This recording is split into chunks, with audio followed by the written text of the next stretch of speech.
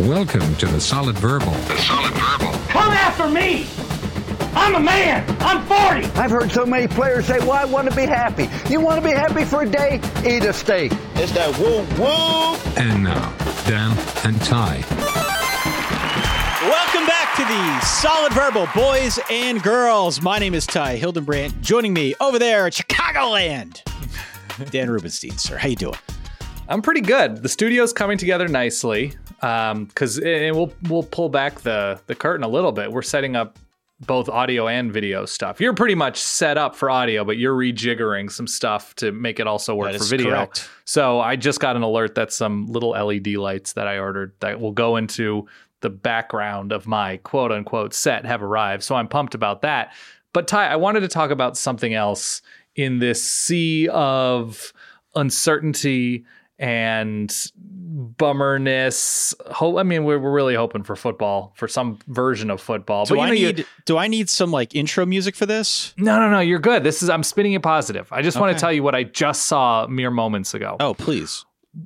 This is not a live show. So we tried to load up, especially at the top of the show, with as many news stories as possible to touch on and figure out how we feel about that and discuss, the SEC schedule just came out. I'm sure we're going to talk about that in a minute. And, all these big name coaches are weighing in with their thoughts on how everything will or won't proceed, whatever. We're going to get in on all that.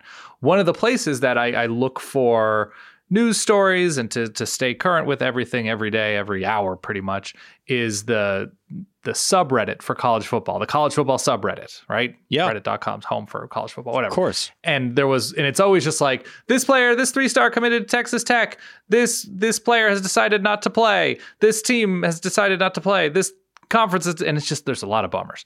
Not that committing to Texas Tech is a bummer, but I did just see that Nike released their official 2020 college football coaches shoe, and it oddly made me feel very happy. It oddly made me feel that, like, yeah, Nike's moving forward, like the Big Ten and Pac-12 or the Power 5 conferences who aren't playing football, but that hasn't stopped them from releasing, it was called like the Pegasus, the 2020 Pegasus model, where it has a giant swoosh and the little school logo, and I just got a little bit sad that, like, oh, well, Ryan Day is never going to be able to show off his new sleds. Mario Cristobal, James Franklin, Clay Helton, we're not going to see them roaming the sidelines in their 2020 college football Pegasus shoes. But the fact that they exist and were still released, all things considered, made me kind of happy. But you will see Clay Helton in 2021, Dan, and that stands for something, my friend. This is true. That stands for something. Welcome back to the show. Thank you so much for downloading. I am Ty. He is Dan. Don't forget you can subscribe to our show anywhere you get a podcast, going out to Spotify or Apple, Google, Stitcher, TuneIn, anywhere you can find our show. And if you like it, if you are ever so inclined, please do leave us a 5-star review. Every little bit helps, especially in these uncertain times where here we are trying to figure out, when are we going to do previews? Should we do previews? What's the deal? We plan to do a fantasy thing show. Do we want to do that? Like, so much uncertainty. We're going to bring on a special guest this evening, Ross Dellenger, who's been doing fine work in this beat, trying to help us figure it out alongside you. He's going to stop by momentarily to talk through what the latest he's hearing is in and around the world again of college football, trying to suss out what's going down, when it's going down, and what we should look for next. So stick around. We're going to talk with Ross momentarily. He's so good. We're also going to talk through some of that news. Dan mentioned the SEC schedule. We got news around SEC land, around Big Ten land, around Pac-12 land, all around the world of college football. A lot of stuff going down. If you don't already, follow all of our social feeds, Twitter, Instagram, Facebook, and going out, subscribe to our newsletter at solidverbal.com for any and all impending announcements, Dan. Yeah. Can I tell you about, I know we're about to get into news. Can I tell you that I did something very specific that I never do as it relates to the SEC schedule? Okay. You know how some people will buy a really expensive bottle of, bourbon or wine or whatever, and they want to save it for the perfect moment. Sure.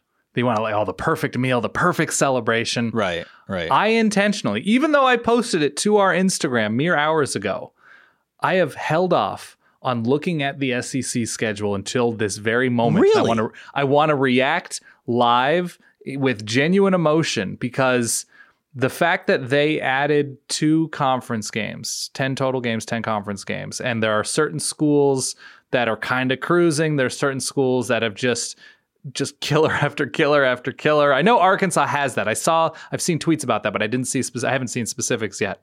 I wanted to save myself because I want the SEC 10-game banger-only schedule to happen so badly that I wanted to share it with you and the Verballers. Well, that's very kind of you, Dan. Why don't we jump into our news? We have breaking news, Daniel. Boop, boop, boop, boop, a-doop. The SEC has announced its football schedule. 10-game slate. Games are going to begin on September the 26th. They intend to move forward and play their college football season. They revealed it on Monday. It is completely retooled. Apparently, there was some animosity on the call. We talked about that on the last show. But this would normally be week 4 of the college football season. They're delaying. They're, I guess, going to take a wait-and-see approach, as Greg Sankey has said time and again. Do you have the schedule in front of you, Daniel? It's loaded, and I'm already forming opinions. Yes, I do. Loaded, already forming opinions. Home and road splits haven't really changed, right? No. There's just additional games, and they rejiggered the order of everything. There are additional games. They have changed up the order. Right. We've got Auburn, Georgia on week 2. I did see that. Love it. Which is a fun In way Athens. to get to in Athens to get things started. I mean, LSU, Mississippi State, week 1. That game always has a very weird quality to it. I like that. Let's go through real quick, week by week. Pick out our favorite game. I'm ready. So you got LSU, Mississippi State, week 1. That's a fun one. I think without question, Auburn at Georgia, week 2, is pretty badass. I'm a fan of that game. Florida at A&M is fun in week 3. Florida, I mean, Georgia, Tennessee. The game's in Athens, I believe. But Georgia, Tennessee, week 3 could be very, very interesting. We've got Lane Kiffin, Nick Saban, week 3. Ooh. Oh, yeah. There's a storyline. Okay, I changed my mind. A&M, Florida. I like, and this goes back to Bill Connolly's pods. Bill Connolly of ESPN is a big proponent of the pod system where you have, I think, 3 or 4 annual matchups, then everything else rotates. So we do see Florida. Has Florida been at Texas A&M since the Johnny Manziel game? Maybe. I don't remember, but there are certain, like I know Georgia A&M went forever and ever without playing, which is insane. These are huge programs in the same conference. So the pod system is unintentionally getting closer with 10 conference games this year just because there's more variety. And I think that's a great example of having, what did I just say? Florida A&M in week 3. Amazing. Great. Huge stories there. I love it. But what about week 4 when we've got Georgia at Bama, LSU at Florida, Texas A&M at Mississippi State? That's a pretty loaded week right there. That's amazing. Oh, man. So that would be the 17th of October. Yep. Oh, man. So I'm just trying to sort out some. We got Jimbo Fisher, Mike Leach in week 4. We've got Kentucky, Tennessee, always contentious. There's a ton there, Ty. I love, right. My God. This Week is 5. This is truly a banger only situation. This is. They actually followed our lead here. Yes. Georgia Bama has to be the game of week 4, but it's a pretty deep week. Oh, yeah. Especially LSU at Florida, not to be outdone. Week 5, we've got Bama at Tennessee, Auburn at Ole Miss, Mizzou at Florida, Georgia at Kentucky, South Carolina at LSU. Alabama, Tennessee is the rivalry. Auburn, Ole Miss could be the better game of the week. I've been to, I think, it was South Carolina, LSU in Baton Rouge. That was the game, the only time I've been to Death Valley. It was 2007. It was raining pretty hard, and that was the Les Miles fake field goal. Yeah. Holder just tosses it over his shoulder. Ah, that was a great time. That was an unbelievable time. So yes, that game specifically, South Carolina at LSU, special place in my heart. And so then That's week 5 is the first week with open dates, with buys. Correct. Okay. So you get 4 straight, just murderer's row. I love it. Then we've got Halloween. Okay. I saw the SEC mandated that if fans are going to be in the stands, they have to wear masks. Why not wear a fun mask on October 31st, week 6? The game Good here. one, Ty. Thank you. I've been working up to that. LSU LSU at Auburn on Amazing. Halloween. Amazing Yeah. game. Kevin Steele did all things considered, pretty great job against the LSU offense last year. I think they held them to 23 points, something like that. You got Mike Leach and Mississippi State and KJ Costello, presumably. Yeah. Hosting Nick Saban. Air Raid original Mike Leach hosting Nick Saban in that defense on Halloween in Starkville. It's not going to be a clanging situation. It's not going to be a crowd of any consequence, but even still, it's one of those things that you dream of, getting the 2 sort of masterminds of very specific things against each other. I like that. Week 7, Florida, Georgia. They're a lot of buys. Still planning on playing this one in Jacksonville. Okay. But that's the game. That's the game that week. Week 8, I think it's pretty obvious that our biggest game is going to be Alabama at LSU. Yep. They still have the bye weeks before that game, as tradition dictates. Week 9, a demonstrably weaker slate. Okay.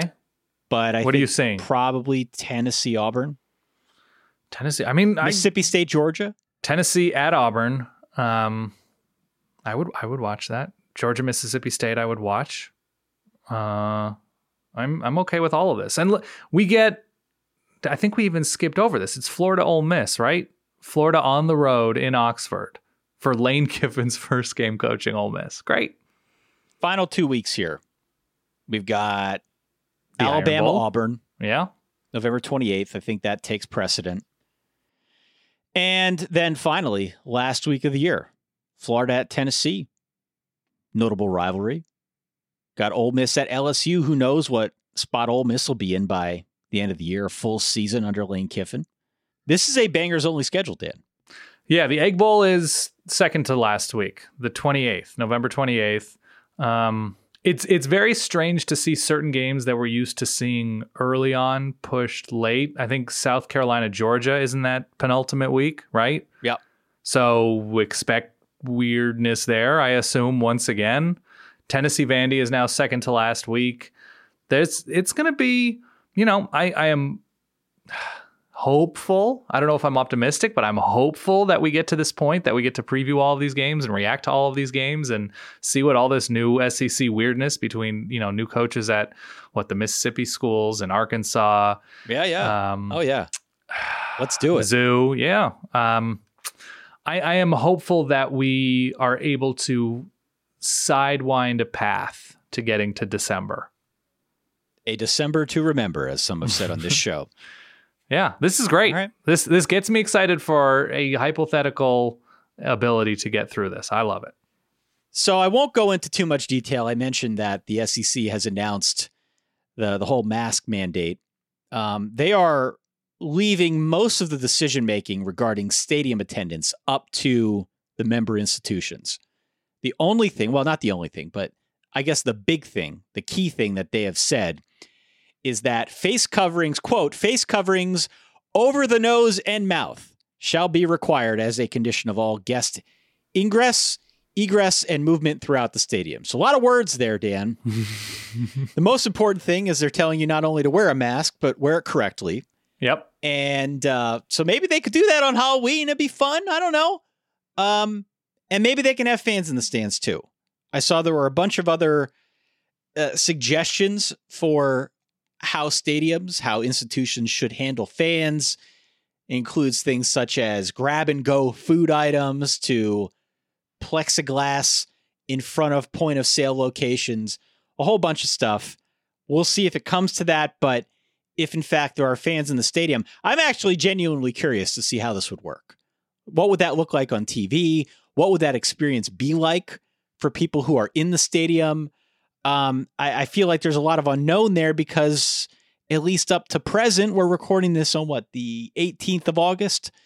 It seemed like to some extent having fans in a stadium is somewhat of a wishful thinking kind of thing. But now we're seeing some actual restrictions. We're actually seeing some guidelines for how to pull it off. And if it does come to fruition, I'm damn curious.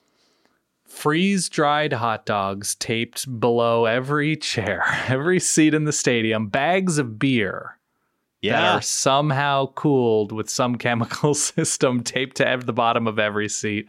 Yeah, I also saw there's going to be no tailgating at a number of places, which makes sense. I think that makes sense. It's going to be very different because that's obviously intertwined with college football itself, hanging out with people before a game and cooking and enjoying the good times. Enforcement of this on a number of different levels is like a separate podcast. Like that's a whole other show that we could do for about an hour and 45 minutes because the way tailgating is ingrained into the culture of some of these schools.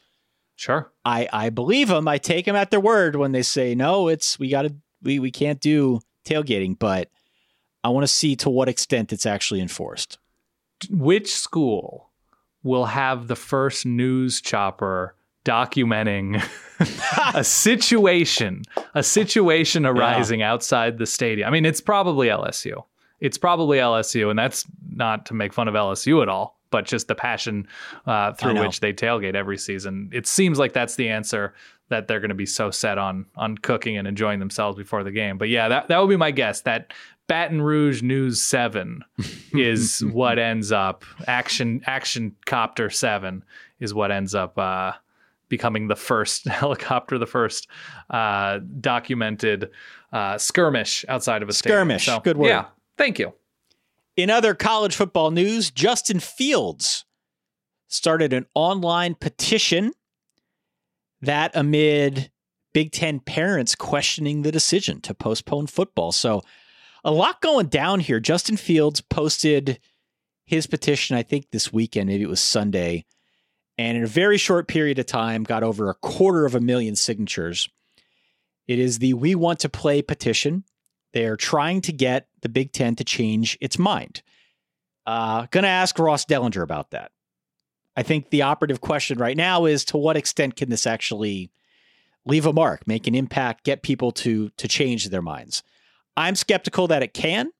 I think we've long surpassed the point where a social media movement, a grassroots campaign of this ilk can make a dent in this. But we'll ask Ross. He's much more in the know.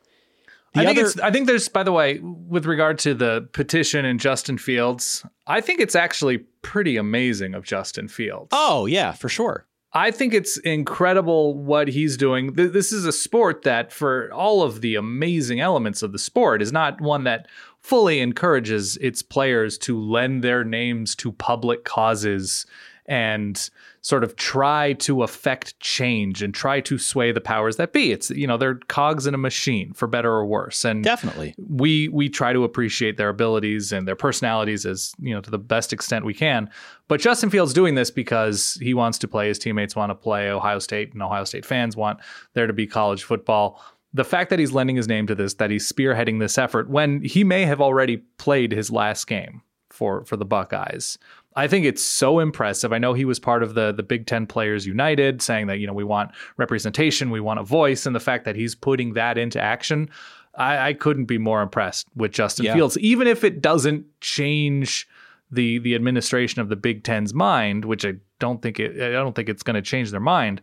But the fact that he is proactive in this fight, and even if this doesn't work for him, that it opens doors for the next generation of college football players. I couldn't be more impressed with Justin Fields. Yeah, and Trevor Lawrence to some extent before him. He's not necessarily, I guess, spearheading this online petition, but Trevor Lawrence has put himself out there. And to your point, having players of this level of prominence makes it all the more difficult to squash the movement. Yeah, and ignore it, yeah.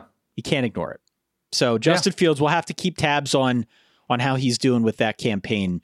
The other element of this is the parents. So we saw parents of Ohio State, Iowa, Penn State players. They're asking the Big Ten to reconsider the decision. They're questioning the leadership during the pandemic. They're writing letters to new commissioner Kevin Warren. I saw a letter from Iowa parents, I think, was hand-delivered to the offices in Chicago on Friday. And on Saturday, letters from parents of players at 2 other schools were shared with ESPN as well. So here's what's going down. How do you feel about the parent involvement with Well, this? I did get a kick out of I got a kick out of Randy Wade. He is the father of Sean Wade, the defensive Starting back corner for Ohio State. Yeah. And man, he's flying to Chicago. He's flying there and he's trying to get specifics, trying to make things uncomfortable, is how ESPN phrased it in their article for Big Ten powers that be. I don't know what I think about the parents taking this action. I think it stems from lack of transparency. Totally. We can get into this as well with Mr. Dellenger in a little bit. I think the communication effort here has really been muddled. Big Ten was terrible. Yeah. Say what you want about the Pac-12, but the Pac-12 released a 12-page document that went into a much, much greater level of detail around why they made this decision. Yeah. The Big Ten, not so much. And I think that's what a lot of folks are choking on right now. They're having a hard time understanding the decision. If they had come out and said, this is why we're doing it, these are the targets we don't feel like we're meeting, sorry, we can't play football because of this liability, frankly, it would have been a much stronger case. Right now, it's hanging in limbo. There are a lot of programs who feel like they did their level best to meet whatever targets they were supposed to be meeting, and we're just in this really uncertain territory. It's foggy. No one knows truly why the conference is at where it's at. So that is what is driving a lot of this. If they had been clearer up front, it would have stemmed a lot of this. There was an article, I think it was Sandy Barber from Penn State. There was a Minnesota president, Joan Gable. They came out and they said we're not even clear if there was a vote. It's more of a quorum. Yeah. If you can't even be clear about whether there was a vote, there is a communications issue at the conference that should probably be resolved sooner than later. Yeah, it's interesting. And I know Kevin Warren, the new commissioner of the Big Ten, has taken a lot of heat, and these letters are addressed to him. And I don't know if you had a chance to watch our pal Dave Revson at Big Ten Network interview him on the day of the cancellation. And I thought Dave did a fantastic job interviewing and really pressing him on reasons. And Kevin Warren, who answers to presidents, chancellors, whatever, was pretty evasive. And I think you're right. It's a messaging thing. It's a communication thing where it's, the Pac-12 lays it out and you're like, it's an unknown. We don't know about testing. We don't feel confident in our own ability to test and do right by the students in the way that they've earned. So we are shutting things down and postponing until we feel like it can get to a better place. Whereas the Big Ten didn't quite have that messaging. They weren't necessarily clear. And you'd hear stories trickling out about this doctor said this and this doctor said that, and they're worried about this or they're not worried about this. And it all just seemed to come out without authority. And right. I think that's the big thing that you see parents. And I was mixed on the parent thing because on one hand, I'm so impressed by, these students coming out and saying we want to play or we want more representation or we want, a seat at the table. And then you have parents coming out and speaking on behalf of young adults. These are legal adults that are able to make decisions and that are exercising their leverage and are doing a really impressive job for the most part of mapping out where they think players should have a voice. And then you have the helicoptering in of parents. I feel like it almost muddies the message on the other end. Like I don't know if they need their mommy and daddy swooping in. Like it's very strange. College football has been professionalized to whatever degree based on the money and the exposure. And so we enjoy treating college athletes like these, national figures, and that we have parents coming in on their behalf. I think it was the McCaffrey parents who I guess they have a kid at Nebraska and a kid at Michigan.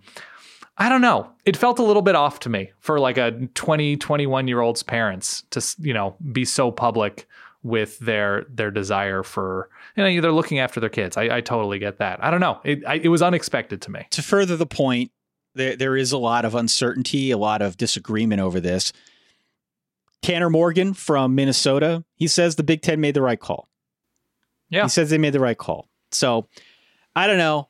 Have you watched Tanner Morgan speak, by the way? Have you watched a press conference or an interview with Tanner Morgan? I don't think I have. He's like 21 going on 36. Oh. And maybe it's because he shaved his head or something, but really impressive dude. Cool. Really like just thoughtful guy. I was impressed by Tanner Morgan. So Dan, in keeping with the motif of the Big Ten, just in the short time that we have been connected here and on the air. Yeah. Michigan State has announced that it is going online only from our friend Nicole Auerbach. Quote, effective immediately, we are asking undergrad students who plan to live in our residence halls this fall to stay home and continue their education with Michigan State remotely. They're saying their decision is due to the current status of the virus in our country, particularly what we are seeing at other institutions as they repopulate their campus communities. It is unlikely we can prevent widespread transmission of COVID-19 between students. So from an academic institution standpoint, they are obviously trying to get out as much ahead of this as they can. They're seeing what's going down at North Carolina, moving their classes online. We can talk about that momentarily. There was a spike at Oklahoma after some players came back from break. We've seen a spike on the campus of the University of Notre Dame. Notre Dame, by the way, this was just breaking news too. This is actually what I thought you were talking about. I learned about the Michigan State thing from you. Notre Dame's going online only for the next 2 weeks, according to, I assume FR is father, John Jenkins. Yes. On Notre Dame's campus. But the football team, because, and I'm going to quote one more time, this is from a Notre Dame release, varsity athletic teams that are subject to routine surveillance testing may continue to gather for sanctioned activities according to established protocols and will be closely monitored. So Notre Dame's football team is still going to practice. Notre Dame students for the next couple weeks as they try to get things under control will be not in person for classes. Interesting. Yeah. Interesting. This whole bubble mentality is a weird thing that seems to be gaining some traction as the student body may learn virtually, maybe not necessarily off campus, but not in classrooms. Folks like Mac Brown are saying he thinks it'll actually help isolate players. They announced on Monday that North Carolina, all undergrad courses will be moving online. Bit of a cluster down there of coronavirus infections. And now that they've got cases popping up and they're moving to online only, Mac Brown is hoping that that isolation can be a little bit like the NBA bubble. I'm curious to see if we see that elsewhere. You just mentioned Notre Dame. Will schools be able to justify treating college football as like a quasi bubble within their own institutions? I don't know. We'll have to ask Ross. Yeah. I just saw a Michigan tackle, Jalen Mayfield, has announced he's entering the draft. So, oh, wow. Okay. You know, so there's Michigan, a lot going on right now. Not scheduled to play this year, but yeah, he is. Just as we're recording. Correct. The only other quick tidbits that I'll mention is Kennedy Brooks opted out. He is the star running back for Oklahoma, was the star running back for Oklahoma. He was a redshirt junior, was supposed to be their top running back. And he had, 2 1,000-yard campaigns in each of the last 2 seasons. Yep. Over 2,000 yards and 18 touchdowns in total. Big deal. Big deal. I think we'll see more opt-outs as we get closer to the season, the purported season, but Kennedy Brooks is a pretty big one. This, of course, comes on the heels of 9 Sooners testing positive after returning from break. I mentioned that briefly a moment ago. Disappointing is how Lincoln Riley phrased it. He said, we've done such a tremendous job this entire time. And he's right. He's right. Oklahoma was one of those schools that was being written about as having done a really good job in this regard. Perhaps a school that others could model as a bit of a protocol moving forward for how to deal with the coronavirus, not just within college football, but just around sports in general. And now to see this, I understand why it's a bit of disappointing news for Lincoln Riley. They had really done a good job. And I don't know what the suspension status is of at least one of the backups, one of the running backs in that room, Ramondre Stevenson, who was suspended before the playoff. And we had talked about there not being a ton of clarity with a shortened season, how long they're actually going to be suspended for. That was, I think it was 3 players before the playoff. So, yeah, a lot of uncertainty in Norman. And I think we're hoping for the best for everybody's health and clarity there. All right. We will keep you abreast of any breaking news that should transpire between now and the end of the show. But we've got a big interview, Dan. I'm excited for this one. Who are we talking to today? Ross Dellenger, who has done an incredible job. There have been a few people in college football media who have been on top of things in terms of reporting and breaking news. We talked to our friend Nicole Auerbach. She's done a fantastic job for The Athletic. Another one of those is Ross Dellenger of SI, and he has been pretty dogged and tireless himself in terms of figuring out what the hell is going on where. So I'm glad we were able to find time with him to get his take on everything. I'm excited. All right, joining us now to talk through all things, I guess, current situation. Pleased to welcome back to the show. It's been a while, Mr. Ross Dellenger from Sports Illustrated and SI.com. How you doing, Ross? You getting any sleep? A little bit. I caught up on sleep over the weekend, thankfully. I'm telling you, I've never fallen asleep as early as I did Sunday night. I fell asleep at 9 p.m. and I cannot remember the last time that happened. I woke up at 3 a.m. raring and ready to go, and had to kind of fall back to sleep. But yeah, I caught up on some over the weekend, but it's been a crazy last 2 weeks, especially, but it's really been a crazy last 4 months. You posted an article on Friday titled, quote, "It's a effing mess. How and why football conferences are arriving at opposite medical conclusions." Ross, that's a headline. That's going to get some clicks. Obviously, a lot of frustration out there. We know that the virus is ultimately what is causing this mess, but it seems like the communications effort from the NCAA to the conferences down to individual programs, that's what's making things more confusing and difficult. Is that a fair assessment of where we're at in this moment in time?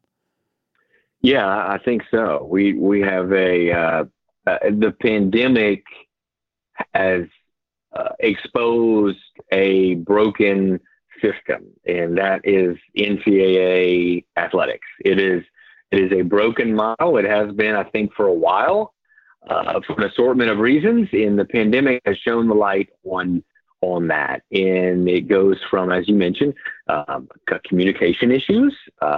It goes to animosity, I think, between conferences, between schools, infighting, as we're seeing in the Big Ten with their own conference. No overarching body that is taking any leadership role over all of college. I mean, it's endless, the reasons why it is a blanking mess right now. And the pandemic has provided the flashlight to shine on all of these issues. And it goes beyond just,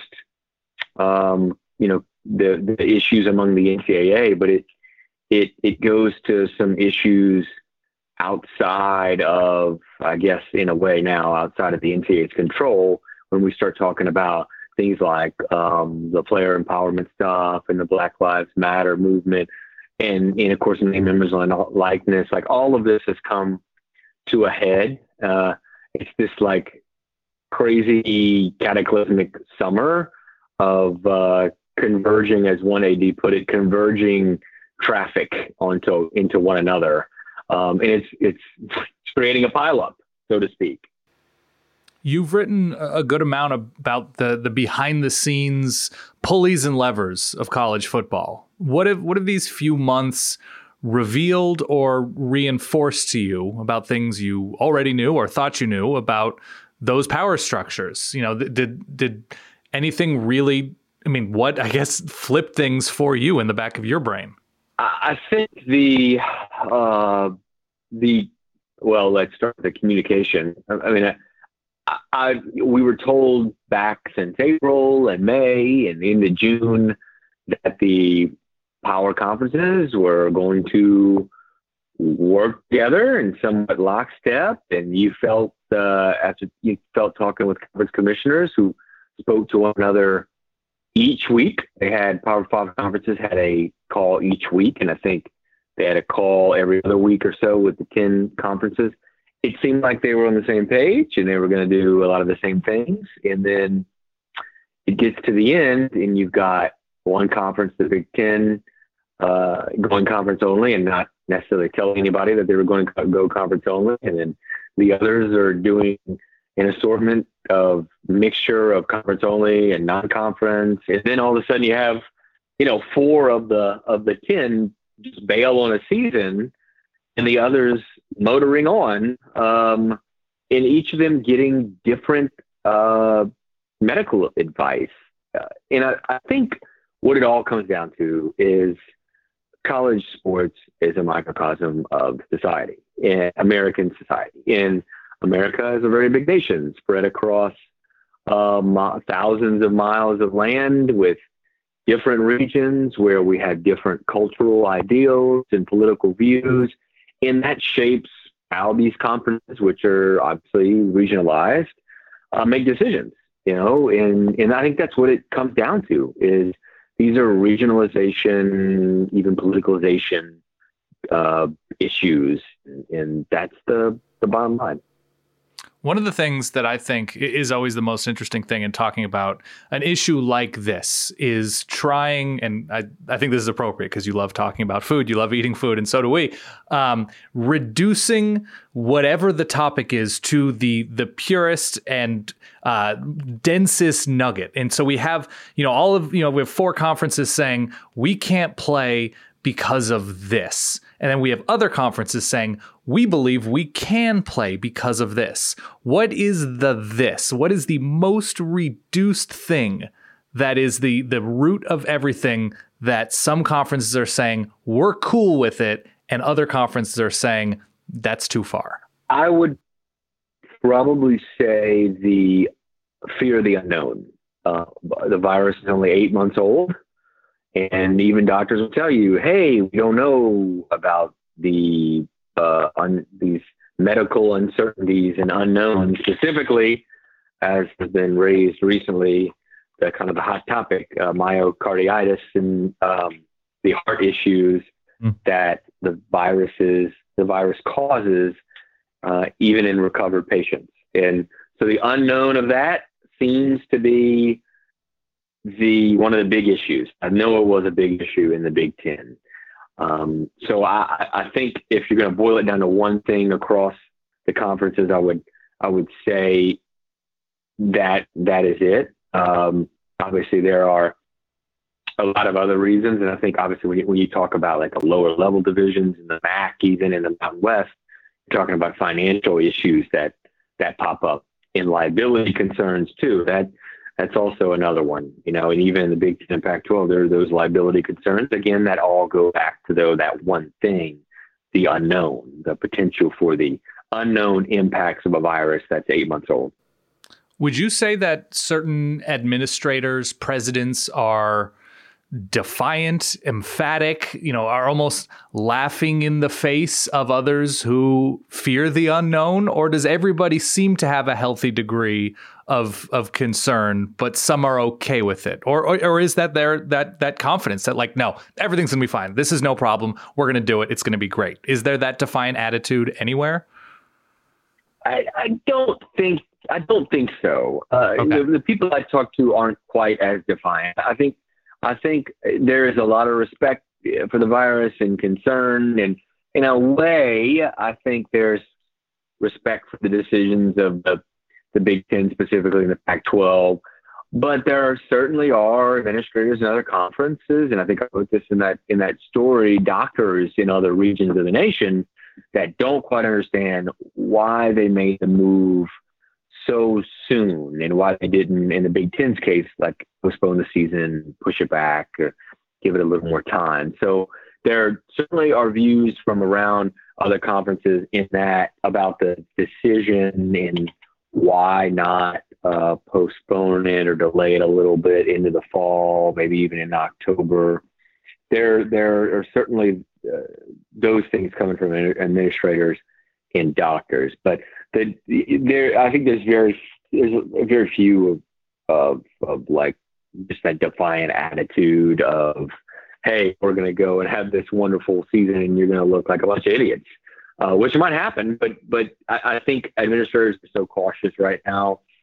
And we should mention, and the SEC has, I think, come out and said this pretty publicly. We wrote about it a little bit, is the SEC medical panel, it has not approved the league to have a season. It's approved the league to have fall camp right now.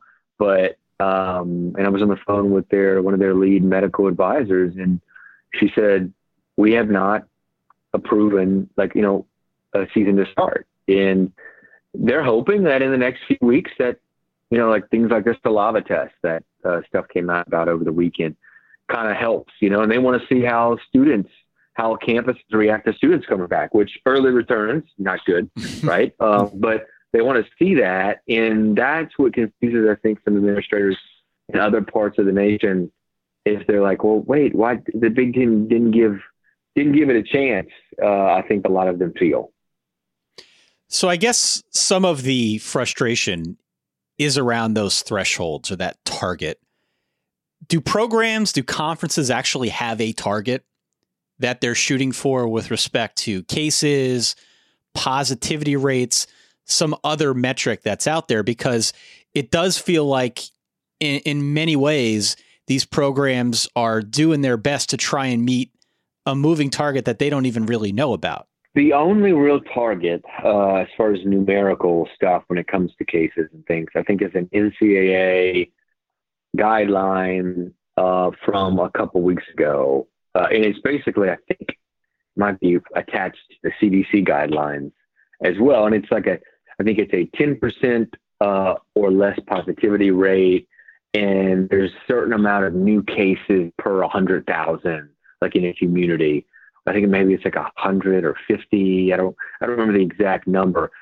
And in the SEC, and the Advocate, my old employer, actually in Baton Rouge, did a great story on this recently. In the SEC, none of the SEC communities meet that mandate or guideline, whatever you want to call it, right now. Now they don't kick off for another 6 weeks, but they're in an interesting position because to get to that threshold might take quite a bit of work for a lot of SEC places.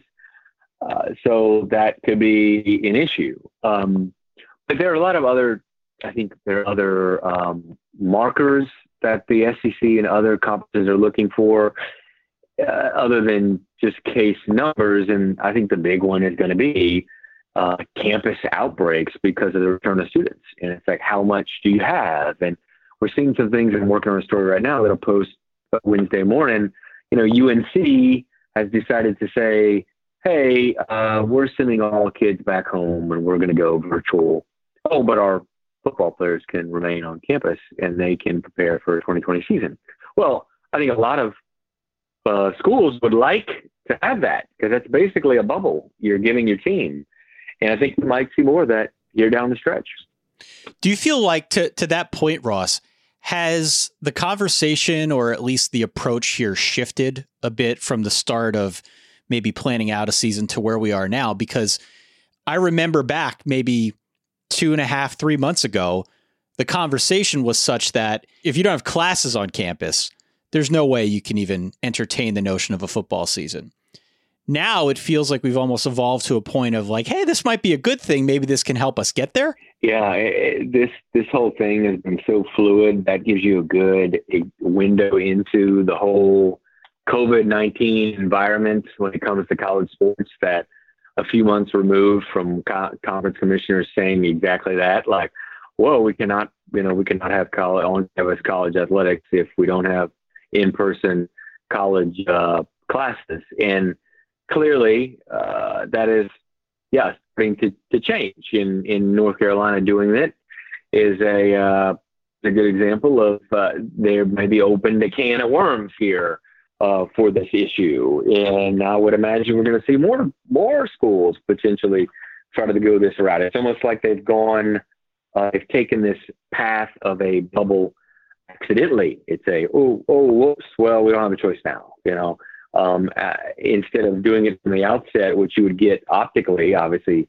it doesn't look good, but they're kind of going the back door with it here. And it is funny how the tune has changed. Now, I will say the tune hasn't changed with everybody. Bob Bowlesby was one of those that came back in May, because I'm working on a story on this. I've just looked this up, but back in mid-May, he said if there's any kind of virtual learning going on, then we can have athletics. Right. So it kind of depends on who you talk to. And it, again, it's another example of how college sports are divided among the conferences. Everybody has their own opinion on this issue. Well, and there are fault lines that have emerged, not just within the sport, but I think the sport in relation to some of the other key components, right? We've got a movement now that is being spearheaded to some degree by Justin Fields. He's got over 250,000 signatures on his We Want to Play petition. We've got Big Ten parents, some of whom are saying, hey, we're going to show up on campus, the Big Ten campus, that is, and we're going to try to make things uncomfortable, whatever that means. We've even got political pressure that we all know is out there, all trying to push these power brokers, these powers that be, to maybe reverse course in the case of the Big Ten or stay on course in the case of the SEC, the ACC, Big 12, et cetera. Are any of these external forces having an impact with those decision makers? Or do you feel like it's something that gets played out on social media, but not necessarily going to have too much of a lasting effect here when it comes to the end of the day? I think probably the latter. It is something for social media and certainly gets people buzzing.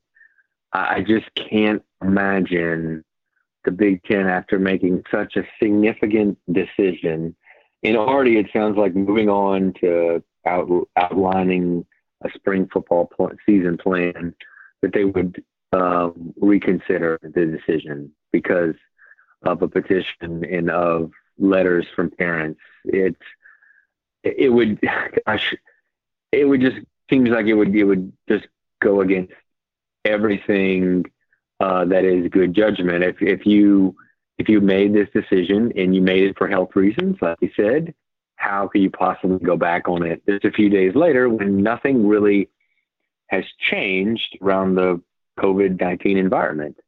So it would surprise me, and certainly out in the Pac-12, that definitely ain't happening. I mean, they're like, that ship has sailed. There's a reason you don't hear many complaints from parents and coaches and players out in the Pac-12. They're in a totally different environment that they couldn't even, I think some of them couldn't even practice because of the state regulations and stuff like that. So I don't think it's definitely not going to happen there. And it just would be a surprise. I mean, if the Big Ten reversed some kind of course. I was just talking to a Big Ten doctor for that story Friday, and he was telling me about, all the issues about why they made this decision and the uncertainty and the fear from presidents, and, their risk tolerance isn't quite as high as some others, and they're not going to risk it. And to go back on all that, I would be shocked. You mentioned the health and safety concerns that conferences, specifically the Big Ten and the Pac-12 have cited, though there are some, be it, college football media members, fans, or whoever, who have pointed out that there are also things like legal liability and even the maintenance of amateurism as the sort of bold font real reasons that conferences like the Big Ten and Pac-12 have canceled. Do you hear those types of quiet things said out loud by non-media, non-fan types who are sitting behind big desks at universities and conference offices? A little bit, I guess. There is a sentiment to that. It just, here's the thing, and it's kind of with the overview of this whole talk we've been having is like, the nation is divided, I mean, right. College sports is divided as well. So yeah, you do hear it from important places, but then you talk to somebody else and it's some other version, it's some other opinion. It's just the regionalization right now of what's going on in America is incredible, and the virus has shone the light on it, and it's exposed college athletics too. And but I think, to get back to your question, I think you hear bits and pieces. Yeah, I mean, it does come from. I like to think you talk to ADs and even people who are close to presidents, and you hear it from the conference office as well sometimes. fall camp has begun at a number of places. This is something that we're sort of glossing over at the moment. And we've talked a little about clusters of cases popping up at places like Notre Dame and North Carolina. This may sound silly, and you mentioned that doctors have not cleared the SEC to begin a season, merely just fall camp. Does this mean that protocols for testing and tracing and quarantining, just how long and where and all things like that, are those all finalized? Is that all set already? In most places, here's how it was described to me.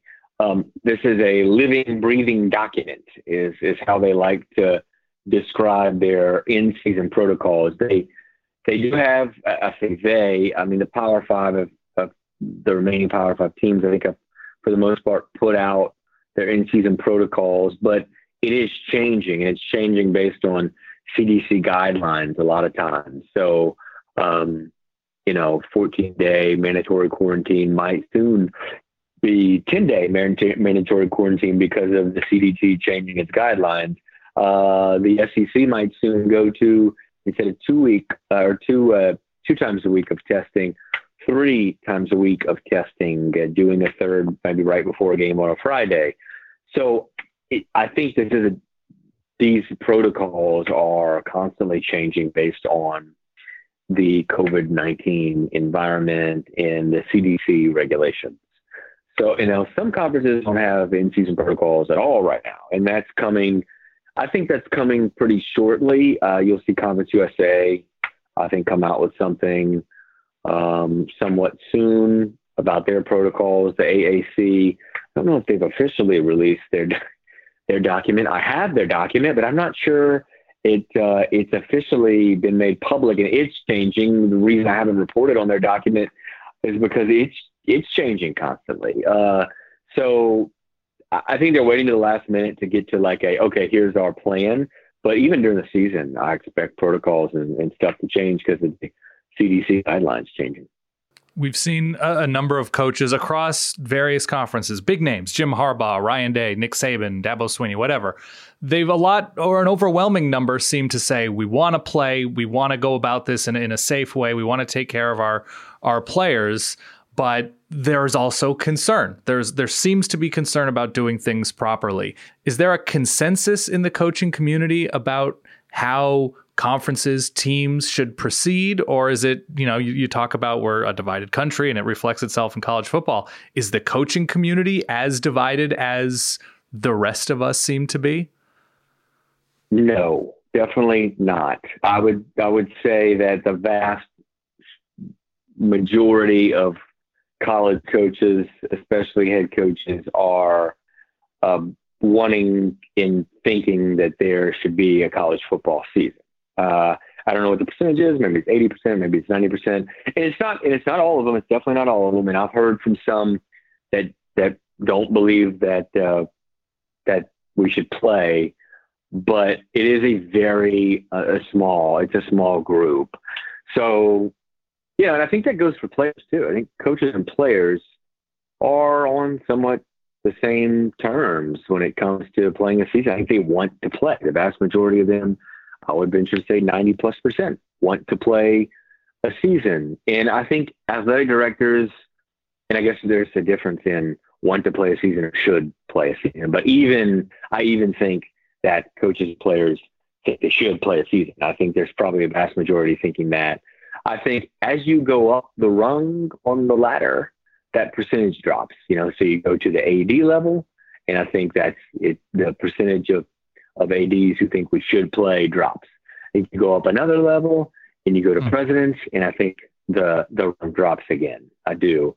That's just how I kind of get the feel from talking to those in college athletics. When you look at the sport, and you mentioned the phrase, the virus has shown a flashlight on everything that needs fixing or that is wrong or that has long been wrong with the sport. When you look at what realistically, and you've covered the sport for a long time, people far and wide across the sport, realistically, what should people expect as for change that can come from such a crazy event? Is it on the player level? Is it on the sport structure level? Is it on the Power 5 NCAA back and forth level? Where is the realistic change over the next 24 months likely to come? No, it's a great question. And I think there is going to be change. I don't know how quickly, but after going through all this, I can't imagine there not being some change. We're already going to get change with name, image, and likeness stuff coming down the pipe. Right. In one time, a transfer rule where it would basically be an unlimited, players will be able to transfer and unlimited and play immediately. All that is going to drastically change college athletics starting next year. However, that was even going to happen before the pandemic, and the pandemic is going to add probably some elements. I think we'll see a continued gap widening between the Power 5 and everybody else.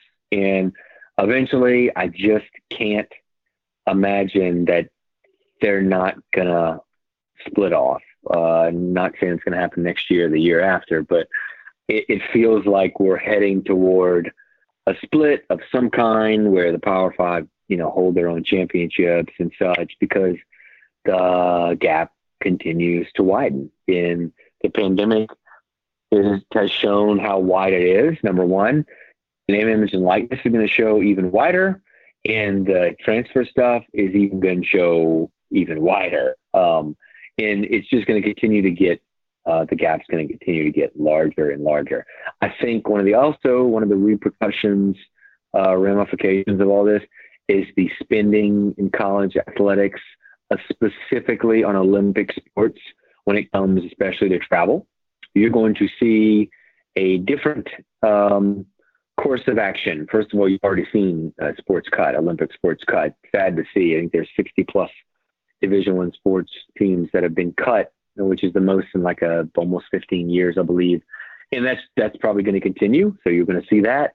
You're going to see just overall cuts to how an athletic department spends on the sports that do not make it money. All right. Well, joined here by Ross Dellenger from Sports Illustrated, SI.com. I got two quick ones for you, and then we'll let you go. Perhaps you can get some rest. Selfishly, Ross, Dan and I are here trying to figure out, when should we do our conference preview podcasts? We did one for the Big 12. On the day that the Big 10 and Pac-12 pulled the plug, we had scheduled to do our Big 10 preview. That clearly did not happen. So now we've got three other conferences, Power 5 conferences, anyway, that are out there just kind of hanging in limbo. What are you watching for? What should we watch for if we're looking for a bellwether? Like, is this thing actually going to go down in the fall? What are like the milestones that you see coming that we should all pay attention to?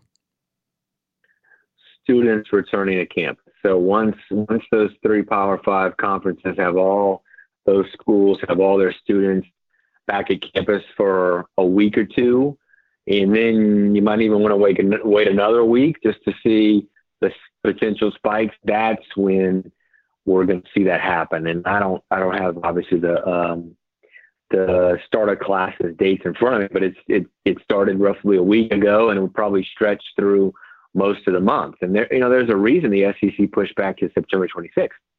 They are waiting to see what happens when students return, and if they can if there is a spike in late August or early September, if they can get to a plateau before they start.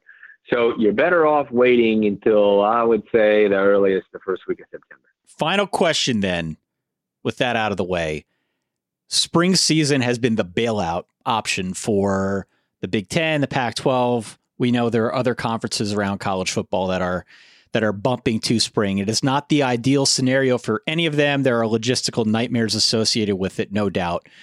Of the administrators that you talk to, if you could kind of give me the split like you did with the coaches and the university presidents and the ADs, where are people at with regard to spring season viability? It all depends on who you talk to, and you're getting different answers from people with different motivations. So those who are still in it to play a fall are saying, no way, you cannot possibly play a spring. And those who have already bailed on a fall and only have one option left, which is the spring, are saying, yes, we think it can be done. So it's somewhere in the middle. I think before those teams bailed on a fall, like back a month ago or even 2 months ago, when you asked around about a spring, the majority of responses were no, can't do it, not viable for all these reasons.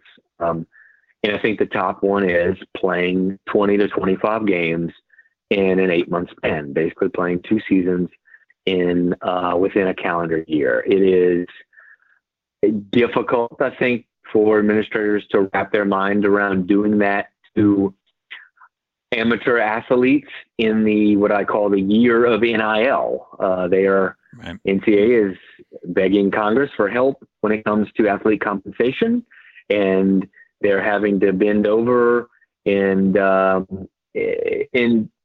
cater to athletes. The NCAA is around every turn, just optically for Congress in all of this mess to the end result, which is a federal NIL bill that they hope is NCAA friendly. So in the year of NIL, it is tough to see them doing this.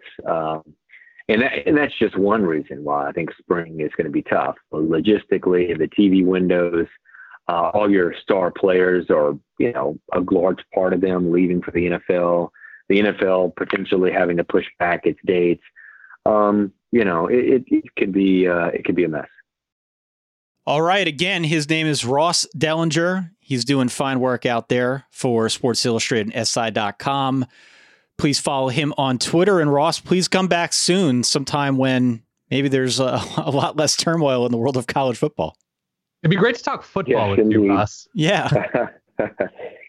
It would. That's usually what I'm used to talking about is football. It would be nice to talk about the starting quarterback and the backup left guard. And one day. Can't wait. 2022. Ross Dellenger, thank you so much for stopping on by. Take care.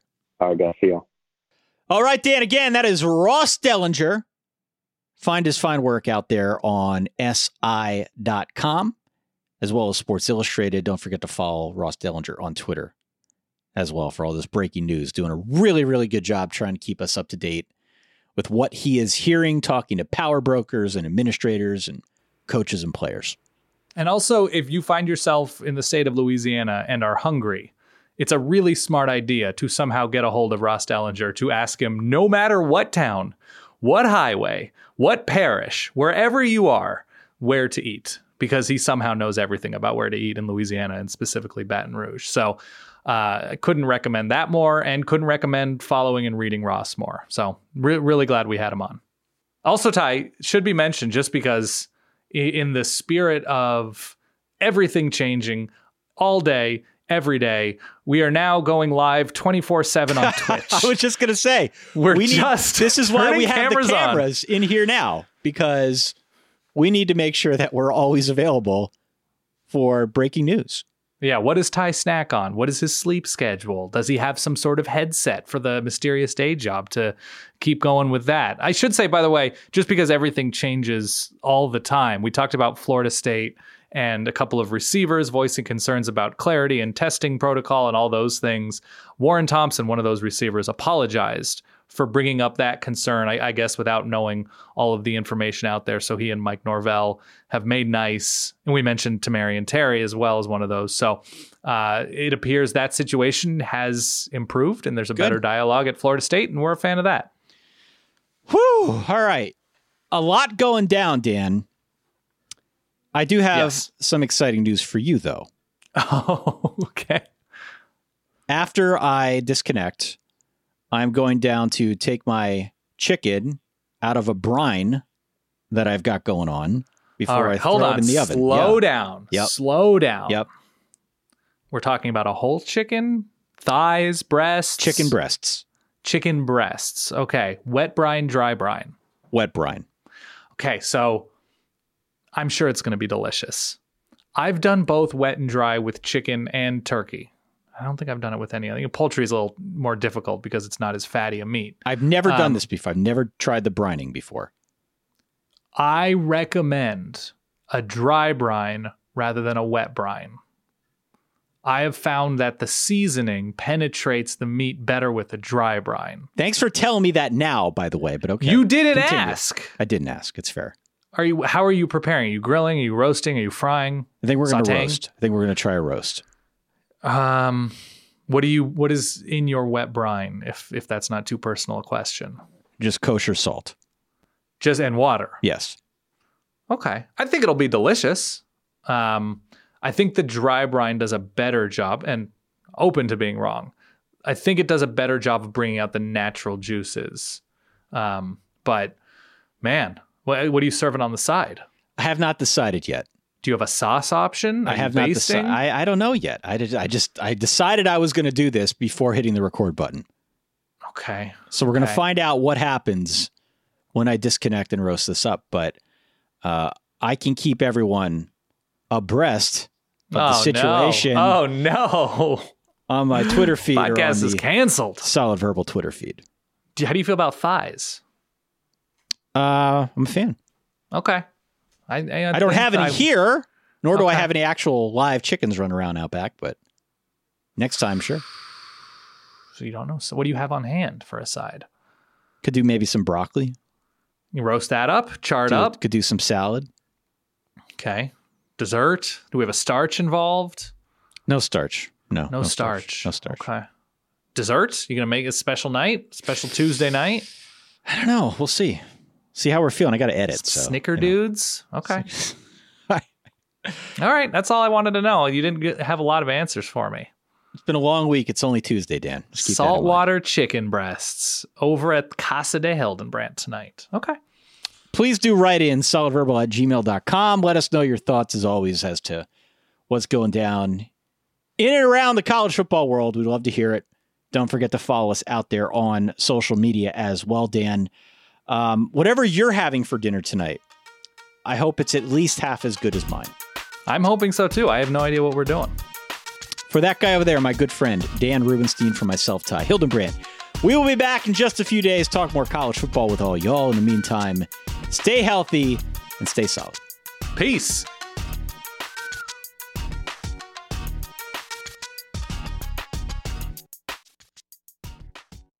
Catch us on Twitch 24/7.